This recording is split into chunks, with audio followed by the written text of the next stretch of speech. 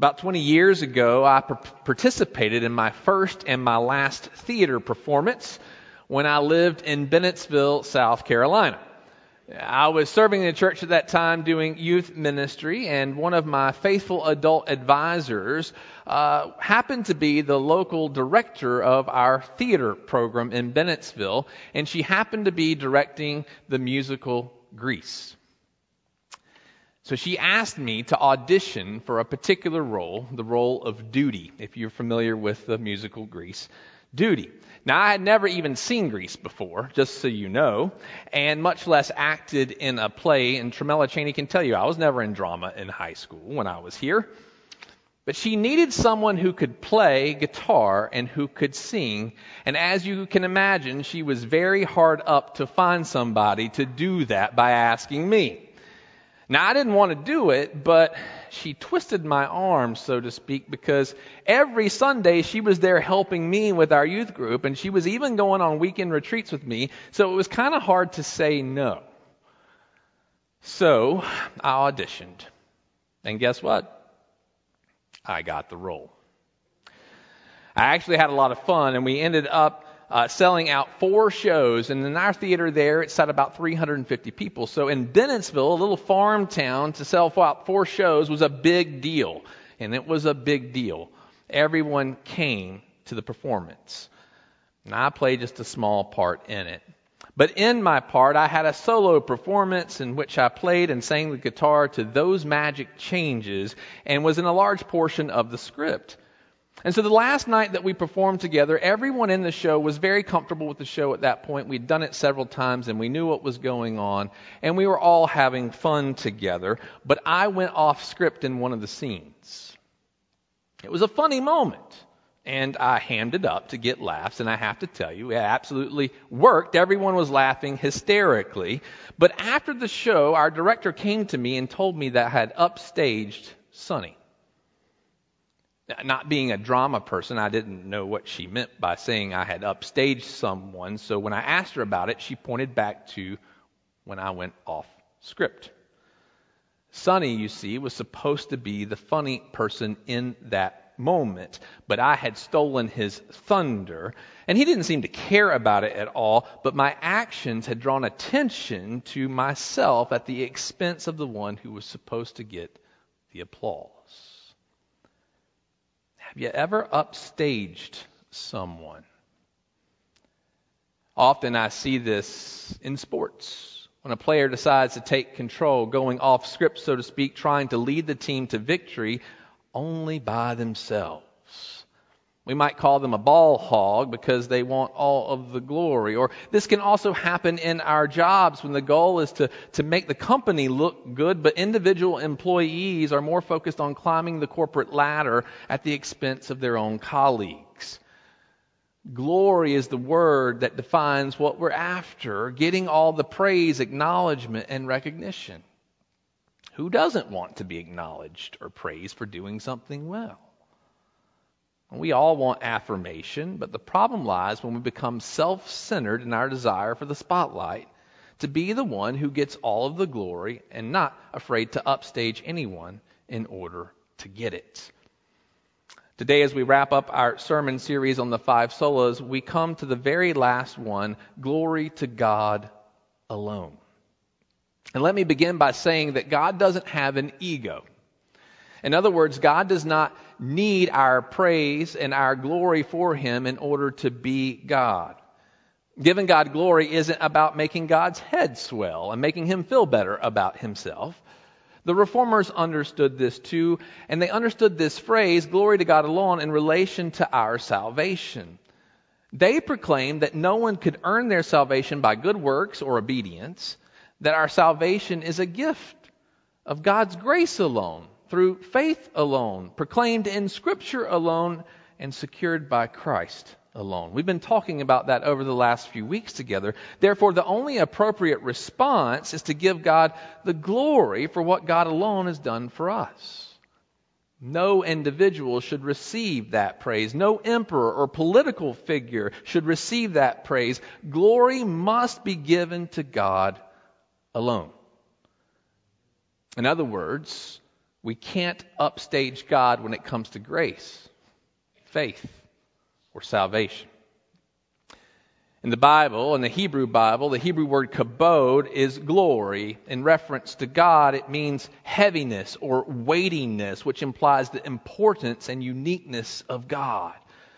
It's Moses who prayed that God would show him his glory, which in essence asked God to show himself to him in all of his majestic presence and power to be made known to Moses. Well, in that moment, God's glory was so radiant that God had to put Moses in the cleft of a rock and to put his own hand over him as he passed by. Otherwise, Moses would have died. The Greek word in the New Testament, doxa, in reference to God, means to praise God for his glory and his splendor. You recognize it most clearly in our worship service. We use this little word that comes from this called the doxology, in which we praise God from whom all blessings flow. When we see the glory of God, it reminds us of who we are in light of who God is. We are reminded that we are not saviors or capable of delivering people from death to life. We're not able to create something out of nothing, much less to speak the earth into existence or manage its place in the universe. It's the psalmist in Psalm 19 who tells us, "The heavens declare the glory of God. The skies proclaim the work of his hands." So whenever we see the beauty of an evening sunset, or the beauty of the sunrise over the horizon, or even the vastness of the stars in the darkness of the night sky, we behold the glory of God. When we see the innocence of a newborn baby or hear the music of birds singing softly early in the morning, we behold the glory of God. When we hear the thunder roll and we see the lightning strike in the sky, we behold the glory of God. And like the psalmist, we must declare, "Lord, our Lord, how majestic is your name in all the earth. You have set your glory in the heavens. And who are we that you are mindful of us, that you care for us?" In the book of Revelation, John receives a vision from God in which he's caught up in the Spirit into heaven. And God welcomes him through an open door, and he peeks through to see what's going on.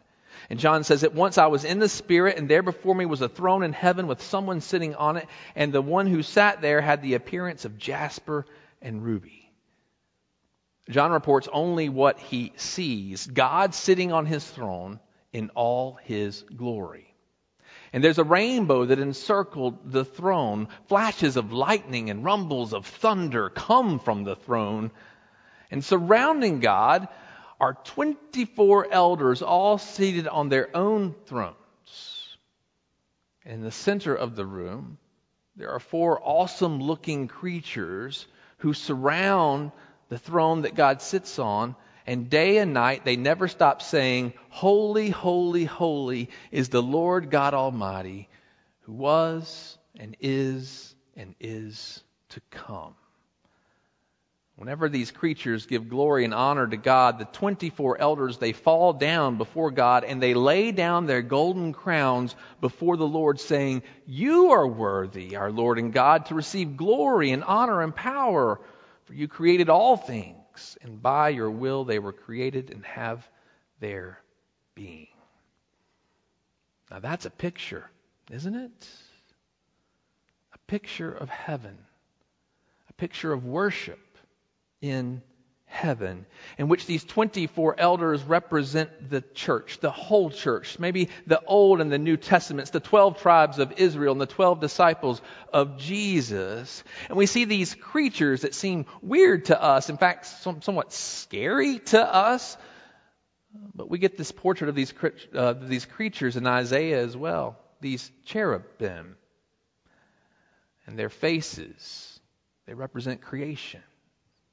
A lion, an eagle, an ox, and even a creature who had the face of a man.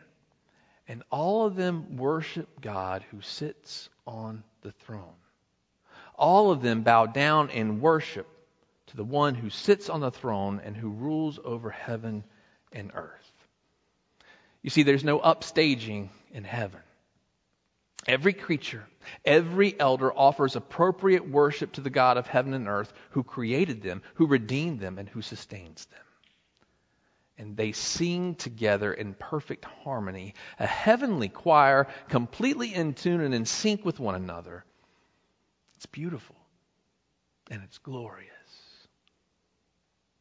But that's not the portrait that we see here on this earth, is it? That's the vision that John gets of heaven. Here on earth, there are competing claims for glory and for worship. Upstaging shows its ugliness in self-promotion, self-preservation, and in self-centeredness. We live in a world where we fight for praise. And truth be told, self-promotion is far easier now than ever thanks to the internet and to social media platforms. Today it's about how many followers you have or how many likes you get or how many people subscribe to your channel. Fame, acknowledgement, and money perpetuate narcissism in our society. Whereas self-preservation leads people to act crazy, treating others with no self-worth. It's about that time, isn't it? As we move towards Advent, that time, that day we know as Black Friday, when people act crazy and they go to shopping malls and they stand there for hours waiting and waiting for the doors to open, in which they stampede one another in order to get that perfect Christmas gift before somebody else grabs it off the shelf. That's self-preservation. Supply and demand issues relating to COVID have made what's already a mess even messier. And survival of the fittest rules the day, whether it's our approach to dealing with our COVID impatience or simply getting what we see as the necessities of life. And self-centeredness ultimately is what drives all of it. When the goal is all self-focused, then we miss what we were created for. We get out of sync, and thus chaos and disunity reigns supreme. It's kind of like if the instrumentalists of a symphony orchestra were all competing for one another as they were there to present their music to all of you. It would be an absolute nightmare. There would be no melody. There would be no harmony, just clamoring noise. You see, we forget that we were created by God to glorify His name. It's Jesus who teaches us to pray. The disciples asked, "How, Lord, should we pray?" He says, "Pray in this way." And we know that as the Lord's Prayer. And in that prayer, we pray, "Our Father who art in heaven, hallowed be thy name." We do not pray for our own name to be made holy. Instead, we pray for God's kingdom and power and glory to be made known in this world. And glory to God alone means that we recognize that we are here because of God and that our lives are meant to display the beauty and the picture of the vision of heaven. Isn't that what we pray for? That God's kingdom would come here on earth as it is in heaven. Now, if you remember back 5 weeks ago when I began this series with you, when we talked about Christ alone, I talked to you about a man by the name of Nicholas Copernicus. Does anyone remember that? That's been a while. But Nicholas Copernicus is the one who revolutionized the thinking that the planets revolve around the sun, instead of the prevailing thought that the sun rotated around the earth. As we understand that God is at the center of the universe, we also understand that we revolve around God. Therefore, our role is not to outshine the sun, but to reflect His glory. In other words, maybe we should be more like the moon. The moon doesn't generate light on its own. It only reflects the light that shines upon it. It can certainly get our attention in the darkness of the night sky, but it's only because it's reflecting what's at the center of everything, the sun. And if the sun didn't exist, the moon would just be an unseen rock.